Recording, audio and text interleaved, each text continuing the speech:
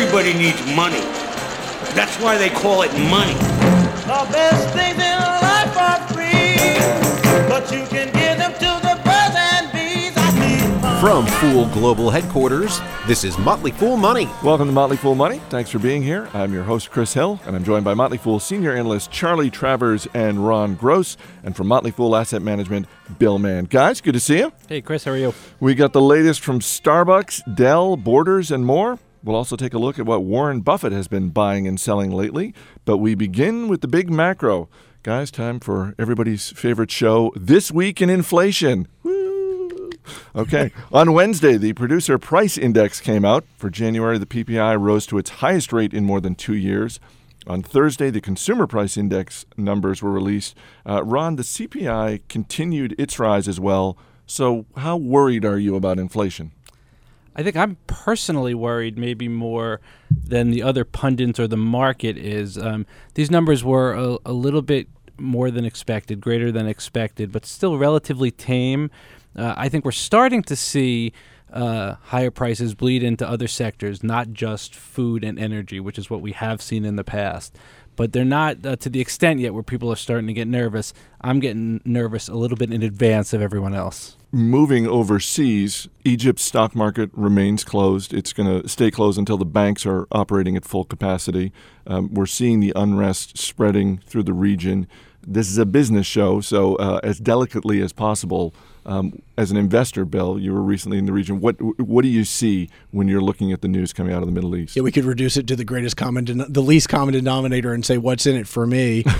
We actually were in the Middle East, and we were looking at companies there, and we were focusing on companies that have been beaten down a great deal, really because of the economic issues. But a lot of people have been talking about jumping into the ETFs in Egypt and in the Middle East and some of these markets. And I really think that that's crazy, because there's something that's really important about the way that economies work really throughout the world, but in particular in this part of the world, is that a lot of the companies that make up the ETF really got where they are based on contacts with governments that, at least in Egypt, are now gone. And I'm not sure that you really know what you're getting. You know, when you move into these companies, I'm not saying that they're going to evaporate. I mean, they've got an installed base, but you really have no idea how they're going to be priced or how it's going to change. So the advantage that they once had in terms of their contact with the government, that's no longer the case. Yeah, being Mubarak's buddy isn't what it once was. Charlie?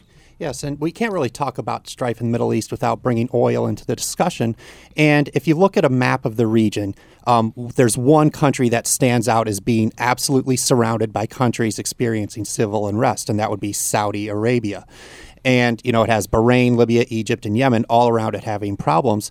And interestingly, there was an independent opinion poll in Saudi Arabia last year, and it found that the population's greatest concerns were high unemployment, corruption, and religious extremism, particularly among unemployed young males. And if you want to talk about a powder keg for civil unrest to possibly spread into the country with the world's largest oil reserves and what that could mean for the global economy, this is a topic we have to pay attention to. Bill? Yeah, 45% unemployment in Saudi Arabia. It really is not. I mean, it seems, from outside the country, which we all are, it really seems like it's a very wealthy place. But it is the place in the world that probably has the largest difference between the top end and the bottom end. And the bottom end is pretty angry. All right, bringing it back to America and to a much lighter topic, one of the big water cooler stories That wasn't this week. light? Definitely not. One of the big water cooler stories this week was the Jeopardy showdown between Watson, the IBM supercomputer, and the two human beings who Watson basically reduced to ashes with the big victory. IBM came out after Jeopardy was done and announced that Watson is going to be moving on to the world of medicine. Two hospitals have signed up to test the Watson technology. Charlie, I know you're big in the medical devices and that whole field. Is this a logical move for Watson and IBM? Oh, it sure is, Chris. And the reason is that there is tons of data generated, not just in healthcare, but in other industries like financial services. That is impossible for any one person or team of people to just sort through. And what the Watson artificial intelligence does. It's basically extracting a needle in a haystack, looking at just massive amounts of data, and having the ability to give precise answers to language questions, which are very traditionally difficult for computers to understand. And if we look at IBM in the past, when its Deep Blue computer set, kind of a new precedent by beating a world chess champion, that was a huge advancement. This Watson beating guys in trivia is a far superior accomplishment, and the ramifications will be, unknown, but they're very significant. Bill? I think that is a very interesting thing, but I have a really fundamental question about IBM. Can you all think of a company that has in very basic ways reinvented itself better than what IBM has? I mean, if you think about it, IBM started out as a mainframe computer, and they did, the computers the size of rooms, and they went into PCs, and now all of that's gone, and they are truly a services company. It is amazing what the managements there have done. It's interesting that you say that, because I know there's a lot of people on the short side of IBM that say it's actually significantly overvalued. They're not the IBM of the past. They no longer make anything. They're thinking that mainframes are a fad. Is that what they're thinking? They no longer make anything. They're no longer an asset-based company. They're a service-based company. So there are people that take the other side of Bill's trade there. Just on another note, something that staggered me about the Jeopardy contest is for Watson to beat these guys, Watson had to go through 200 million pages of content in less than 3 seconds. That just staggered me, the fact that the computer could do that. And it really, I think, as Charlie said, it makes it very interesting, the applications in things like healthcare and financial services. Well, just like Jeopardy, guys, our own Motley Fool Money show is kind of hosted by a very charismatic guy loved by millions of people. And I think we're in trouble. He can go through 3 pages in hours. Yeah. It's very impressive. I think our Chris Hill is going to be asking a Watson financial questions in the future while we're sipping margaritas on the beach. Ron, you were talking about what staggered you. What staggered me was that Watson couldn't manage to figure out that Toronto is not a U.S. city. Like, come on, that's they forgot that page. I mean, it was a big win. Right. No question. It was a big win. There may be hope for humans yet. Well, that's a key point. And while it is able to sift through mounds of data, at the end of the day, you need a person with the wisdom and judgment to make the end decisions. Let's make up a statistic: 60% of all Americans and 100% of all Watsons don't know where Toronto is. Right. All right, this week, Starbucks announced a partnership with Courtesy Products. Starbucks will now supply coffee for up to 500,000 hotel rooms that use Courtesy Products single-cup coffee brewers. Ron, currently, Green Mountain Coffee Roasters is the dominant player in the single-cup market. How much is Starbucks going to be able to chip away at that? Well, that's the whole thing with Green Mountain. So the patents are coming off of Green Mountain's Keurig system, the pods, and what happens to Green Mountain going forward once that happens is the big question. It's been rumored for quite some time that Starbucks is going to enter the market with a major competitor to the Green Mountain system. Lately, it's been rumored that perhaps there'll be a collaboration between Starbucks and Green Mountain, which would be interesting and probably be the savior to Green Mountain. Starbucks is a formidable competitor in this arena, and we're going to have to see how it plays out. The $500,000 hotel news, that was interesting news. I don't think it's a game changer. Charlie? I'm a grind my own beans French press kind of guy, and I find this whole Keurig thing morally offensive in the first place. I'll take the other side of that trade, too, because I use the Keurig every day. Socialist. Cheap and quick. Bill, what do you think? Well, to me, the question of the Green Mountain patents is a little bit overblown, because if you think about Starbucks and you think about Green Mountain, to me, they're marketing entities. I mean, the thing that Starbucks does best than anything else, I don't think it's make coffee. I don't think that really anybody out there is saying that Starbucks is the best coffee outside out there. Of Howard Schultz. Stipulated. He gets paid to say that. Yeah. I get paid to say this. I don't think that I don't think that the coffee part of the discussion is really what's important. Green Mountain has an enormous installed base, and I think that that's important for them. But they have proven to be a very good marketing entity in that segment. It's really the only segment in coffee where Starbucks has been beaten down. So you don't think they have anything to fear in terms of Starbucks taking market share? I think they have a lot to fear, but I think they have a lot to fear on the marketing side more than anything else, because what Starbucks can do is they can come in and say, we've got a shop downstairs in how many hotels around the country, around the world, and we have we have you everywhere else. Why can't we have you at your house too? That's a little creepy when you put it that way. All right. It is a little creepy, isn't it? Coming up, you won't believe what you can buy at the McDonald's in Hong Kong. Stick around. This is Motley Fool Money. Welcome back to Motley Fool Money. Chris Hill here in the studio with Bill Mann, Charlie Travers, and Ron Gross. We're going through some of the big headlines of the week. Shares of Dell were up more than 10% on Wednesday when the company reported fourth quarter profits that were much higher than expected. Ron, you're a Dell guy, aren't you? I've been a proud shareholder since 2005. So getting my lunch eaten, thank you. So a good week for you. Yes, it was. Yes, we started better than most. We'll be ending the week better than we started. As Bill was actually just saying about IBM, a company reinventing themselves, Dell has been really trying to do that as well, moving out of the old Dell that we know of, which is your go-to company to get your PC manufactured, to a company focused on servers and data centers and cloud computing. Specific to this quarter, though, however, the results were really based on companies replacing their older Dell computers, and there's just that replenishment factor that happens from time to time, especially when Windows comes out with a new operating system. So that really drove the numbers specific to this quarter. But Dell continues to try to reinvent themselves. I'm not convinced they're going to be successful in it. I do own the stock. I'm hoping, but we'll have to keep an eye. Borders filed for bankruptcy this week and announced plans to close about 30% of its stores across the country. Charlie Travers, Borders is the number 2 bricks and mortar bookseller. Barnes & Noble is number 1. Aren't they next? Aren't they next on the list to go bankrupt? Oh, absolutely. And this really couldn't surprise anybody. They filed Chapter 11, which is a reorganization but not a liquidation. But in my opinion, this is just forestalling the inevitable. What Borders did was close 200 of its stores, which is about 30% of their store base. And for some context, things have been so bad for Borders, this will leave them with less than half the stores they had 5 years ago. Kind of a sign that, management is maybe not really in touch with what's going on is they blamed weak consumer spending for some of their results. And yet Amazon... At Borders, sure. Right, exactly. Amazon sales were up 40% last year. So, this is maybe trying to put some lipstick on a pig here. The problem with the Borders and Barnes & Noble to some degree, although the Barnes & Noble Nook gives them a little bit of an entry. Right, they do have the e-reader, yeah.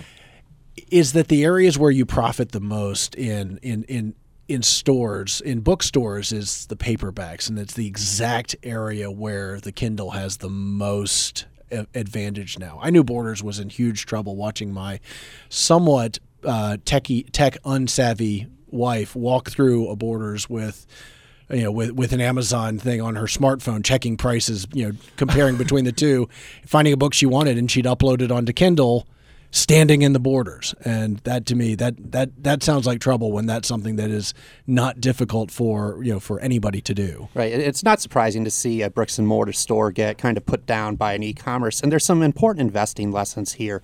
Borders is actually a very popular value stock because of Bill Ackman's big purchase a few years back.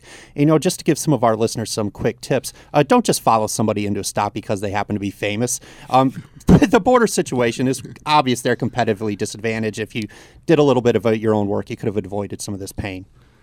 According to a filing with the SEC, Berkshire Hathaway has sold all 5 million shares of Bank of America while adding 6.2 million shares of Wells Fargo.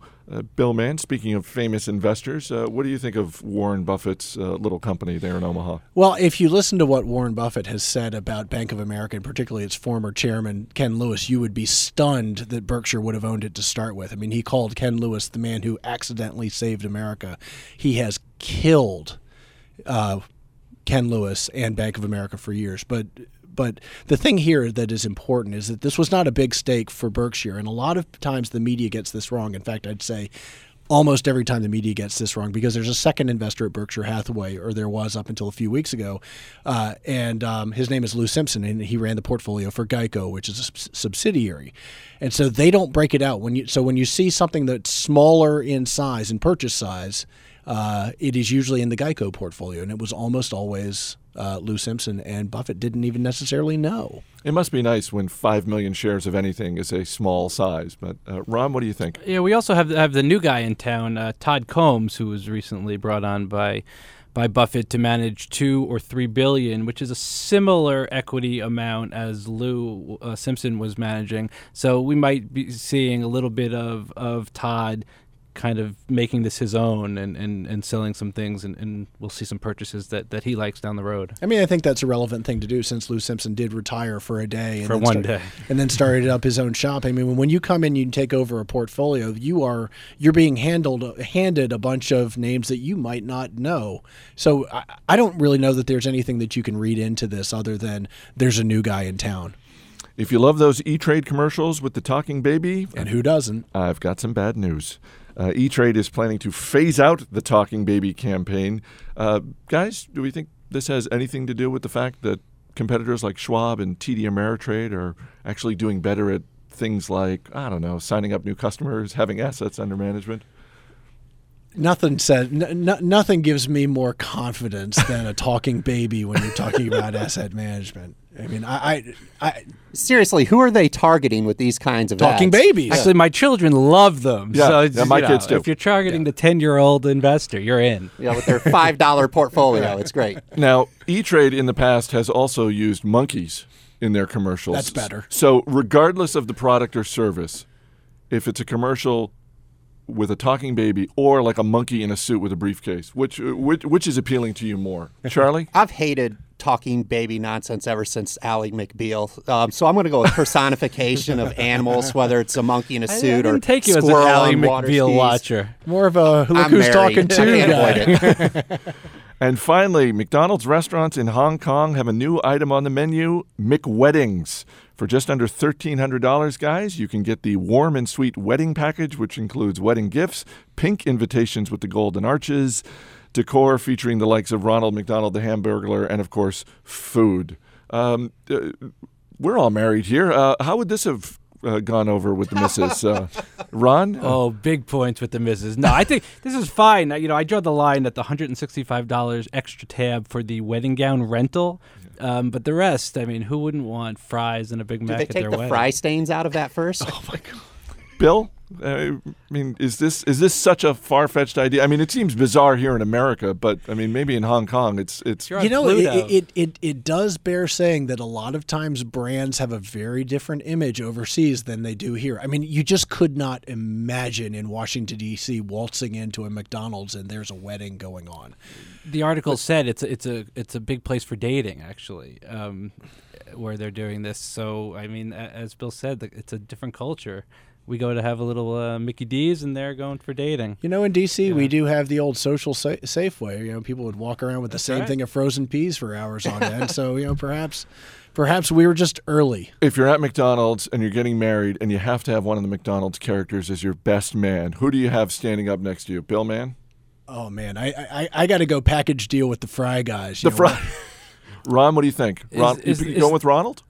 I professionally, I sometimes do, but not here. But is Mayor McCheese? Sure. Is that a McDonald's guy? Yeah, he is. I'd like to have someone of a ceremonial nature. He could actually do the wedding. Yeah, he's probably the one who does the ceremony. So, all right, Charlie, what do you think? I would say nothing is more fun at a wedding reception than a big, fat, jolly guy dancing. So I would go with Grimace with a bow tie and a tux vest. Nice. Steve Broido, what do you think?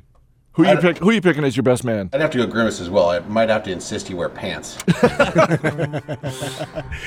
All right. I like how he said I might have to exist. All right, Charlie Travers, Ron Gross, Bill Mann. Guys, thanks for being here.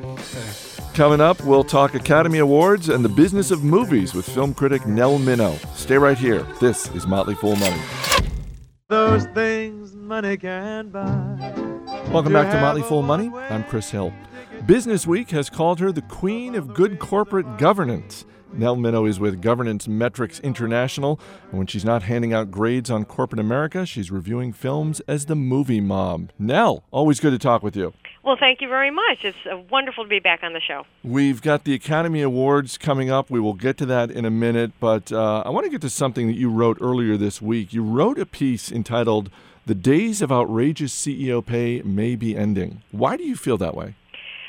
Well, that was a follow-up to a piece of, horrendous atrocities, and I was so depressed writing the earlier piece with these terrible, terrible new developments in executive pay that I promised myself and my readers I would come back with a little bit of good news, a little bit of a light within the dark cloud. And so there are some promising new developments, and the first one is, when we were looking at the idea of say on pay in this country, we looked to see how it had done in the UK. And in the UK, in the first 4 years that they had an advisory shareholder vote on executive compensation, only 8 times the shareholders voted against the compensation, only one at a major company.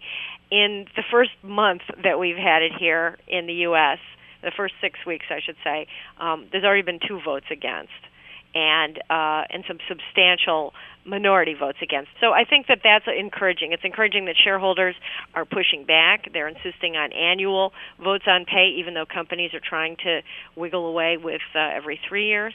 And I like some of the ideas that are coming about. The Harvard Law School Corporate Governance website had a very interesting idea about tying bonuses to credit quality. So I like the fact that people are recognizing that our current pay system doesn't work.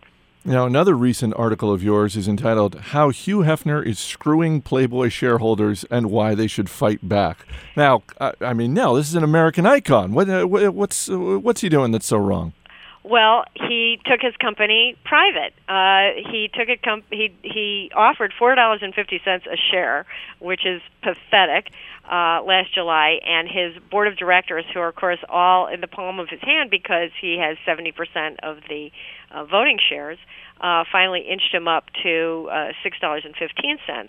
But they didn't even look at a counteroffer from Penthouse that was higher. That was 10 cents a share higher. And you're just not allowed to do that. The board of directors is there to maximize shareholder value. You're allowed to turn down a lower offer if the shareholders are staying on board and you're going to make it up to them over the long run. But these shareholders are being taken out, and they should get the highest price. It's really appalling to me that the board didn't even think about that. And do you think there's going to be any recourse from some of the minority shareholders? Yes, I do. I would imagine that there'll be a shareholder lawsuit. They may end up getting that extra 10 cents a share out of it. But it just shows you why dual-class stock can be such a problem for shareholders. I don't recommend that anybody go into a company like that because if the CEO controls the board, there's really no recourse for shareholders. You're listening to Motley Fool Money. We're talking with Nell Minow, corporate governance expert and film critic. All right, now let's talk movies. The Adam Sandler movie, Just Go With It, opened at #1 in the box office last week. This was the 11th consecutive time that an Adam Sandler movie has opened in the #1 spot. And he was up against Justin Bieber, which is pretty daunting, especially since Justin Bieber his movie was in 3D, which gave him a significant advantage in terms of box office receipts because he charged a premium for those tickets. Congratulations. I think you're the first person to refer to Justin Bieber as daunting. But, I mean, 11 times in a row at the #1 spot in the box office, what does that say to you about Adam Sandler from a business perspective? From a business perspective, what it says to me is that Adam Sandler is an unbeatable brand. He is, in my opinion, coasting along on the reliability of his reputation. He's kind of like the McDonald's or in the old days Howard Johnson's. Everybody knows that the quality is not going to be great, but it's going to be reliable. You know exactly what you're getting.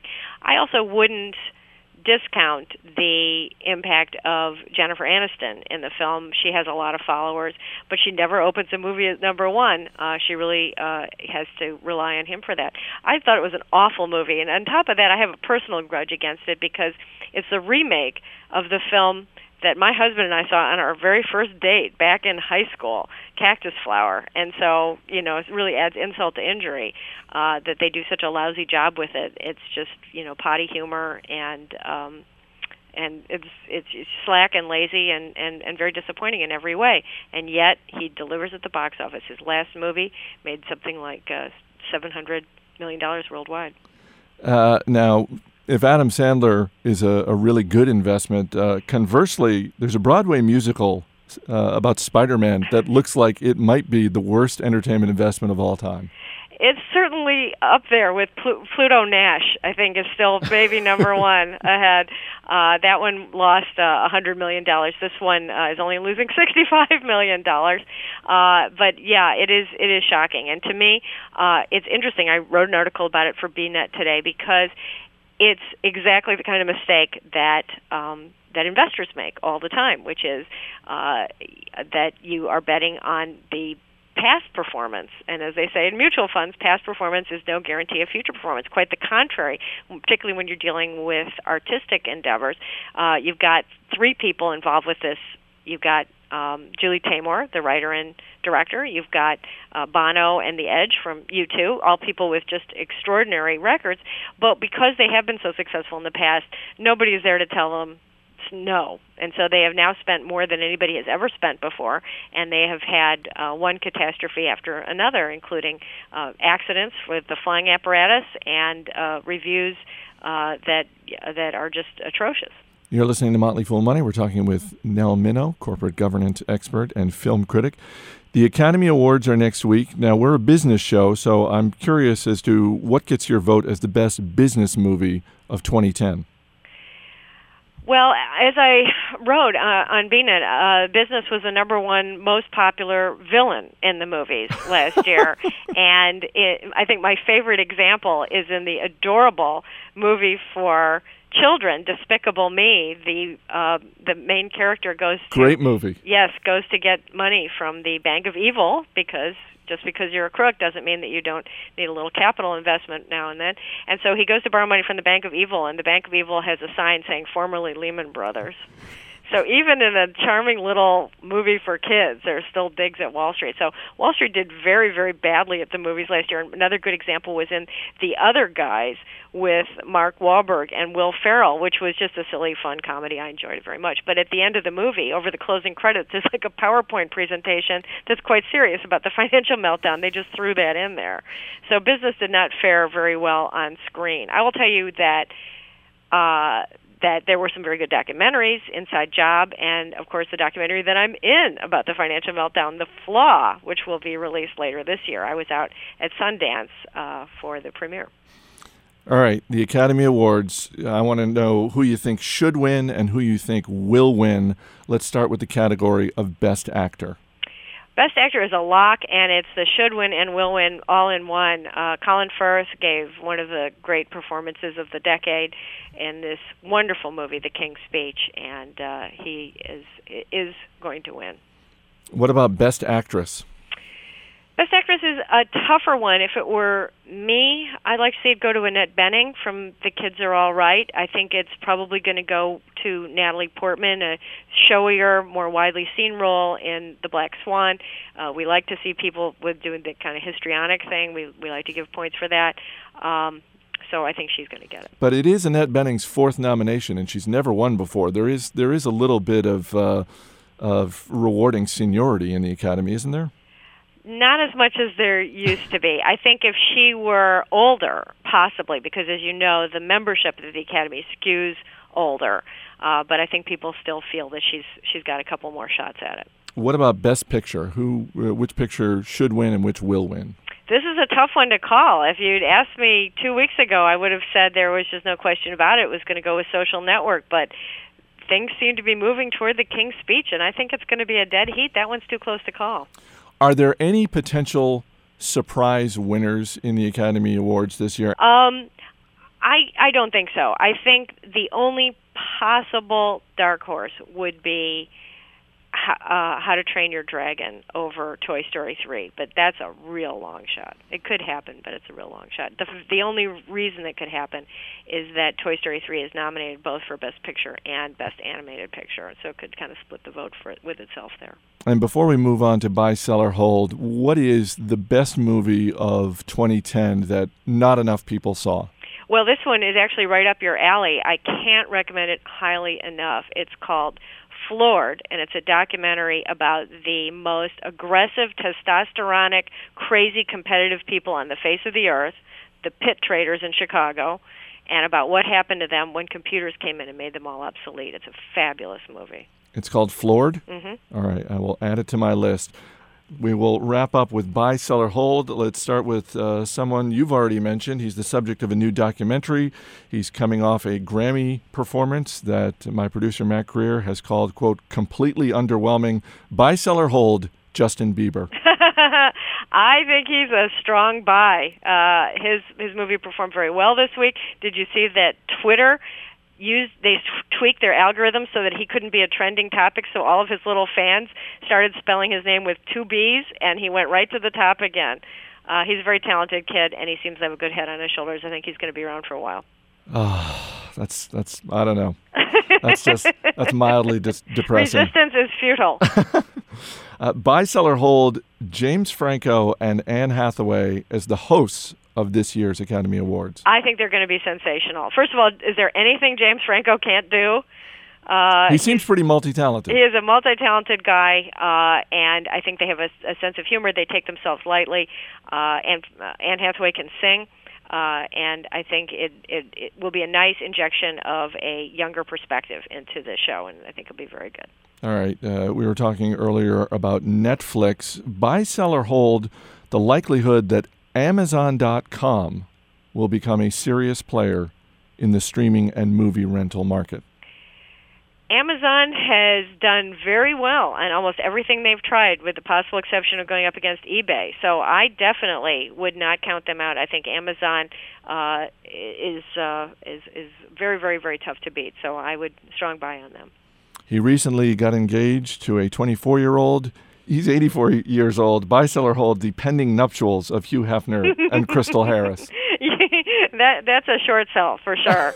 And not only that, I'm also going to make a prediction that he's got private equity partners in his new venture in taking Playboy private, and I'm guessing they're going to ease him out.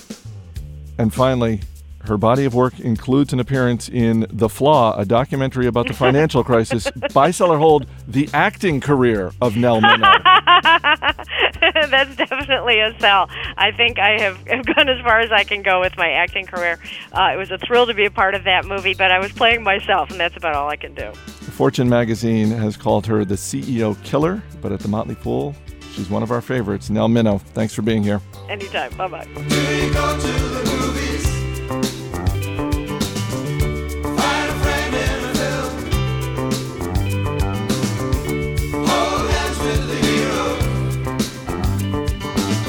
As always, people on the program may have interests in the stocks they talk about. Don't buy or sell stocks based solely on what you hear.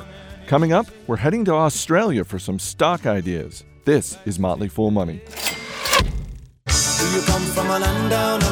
Welcome back to Motley Fool Money. I'm Chris Hill.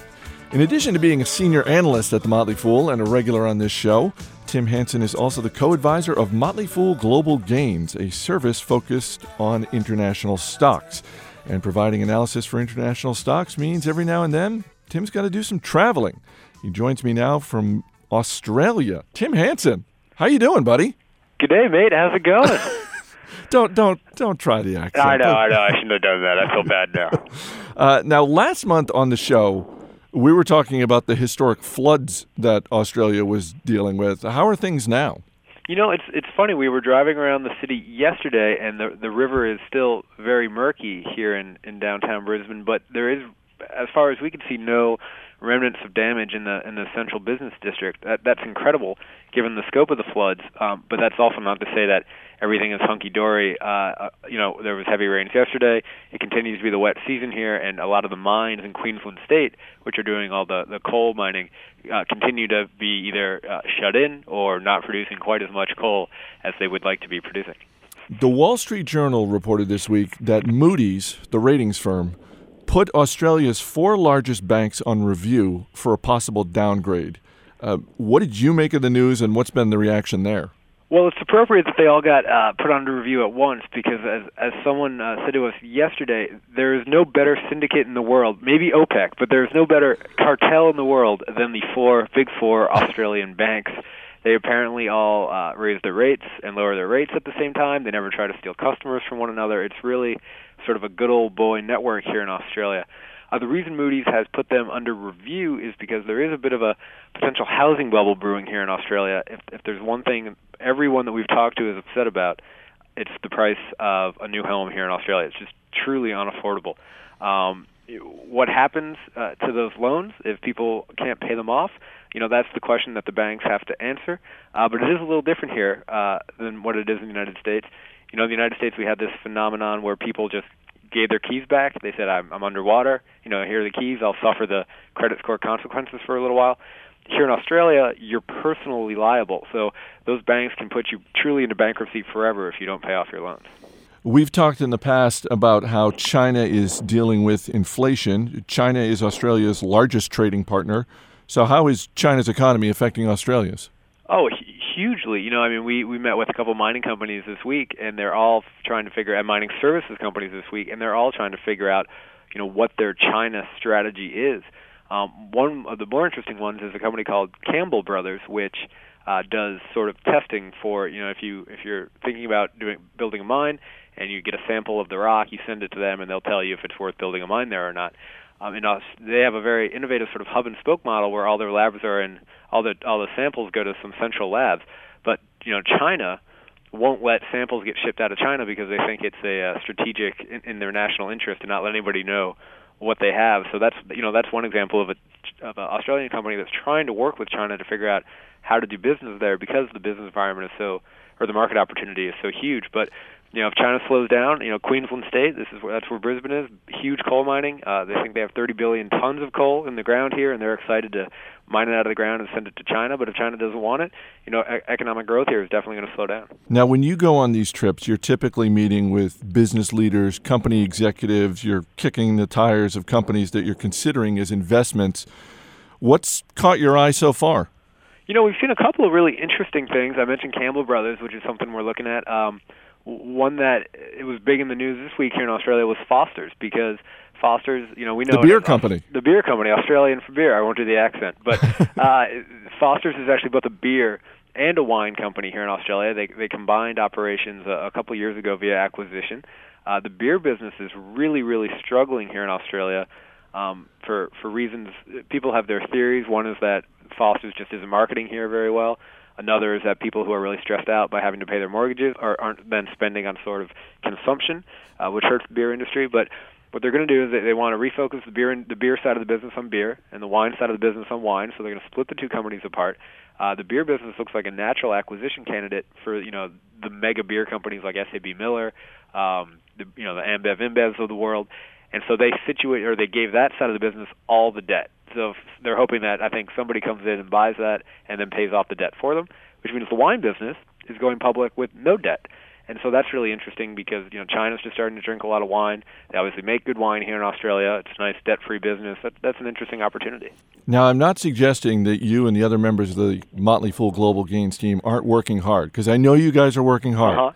But there's got to be a little fun as part of the trip. So help me out. If I'm thinking about a trip to Australia, what's one piece of advice you'd give me?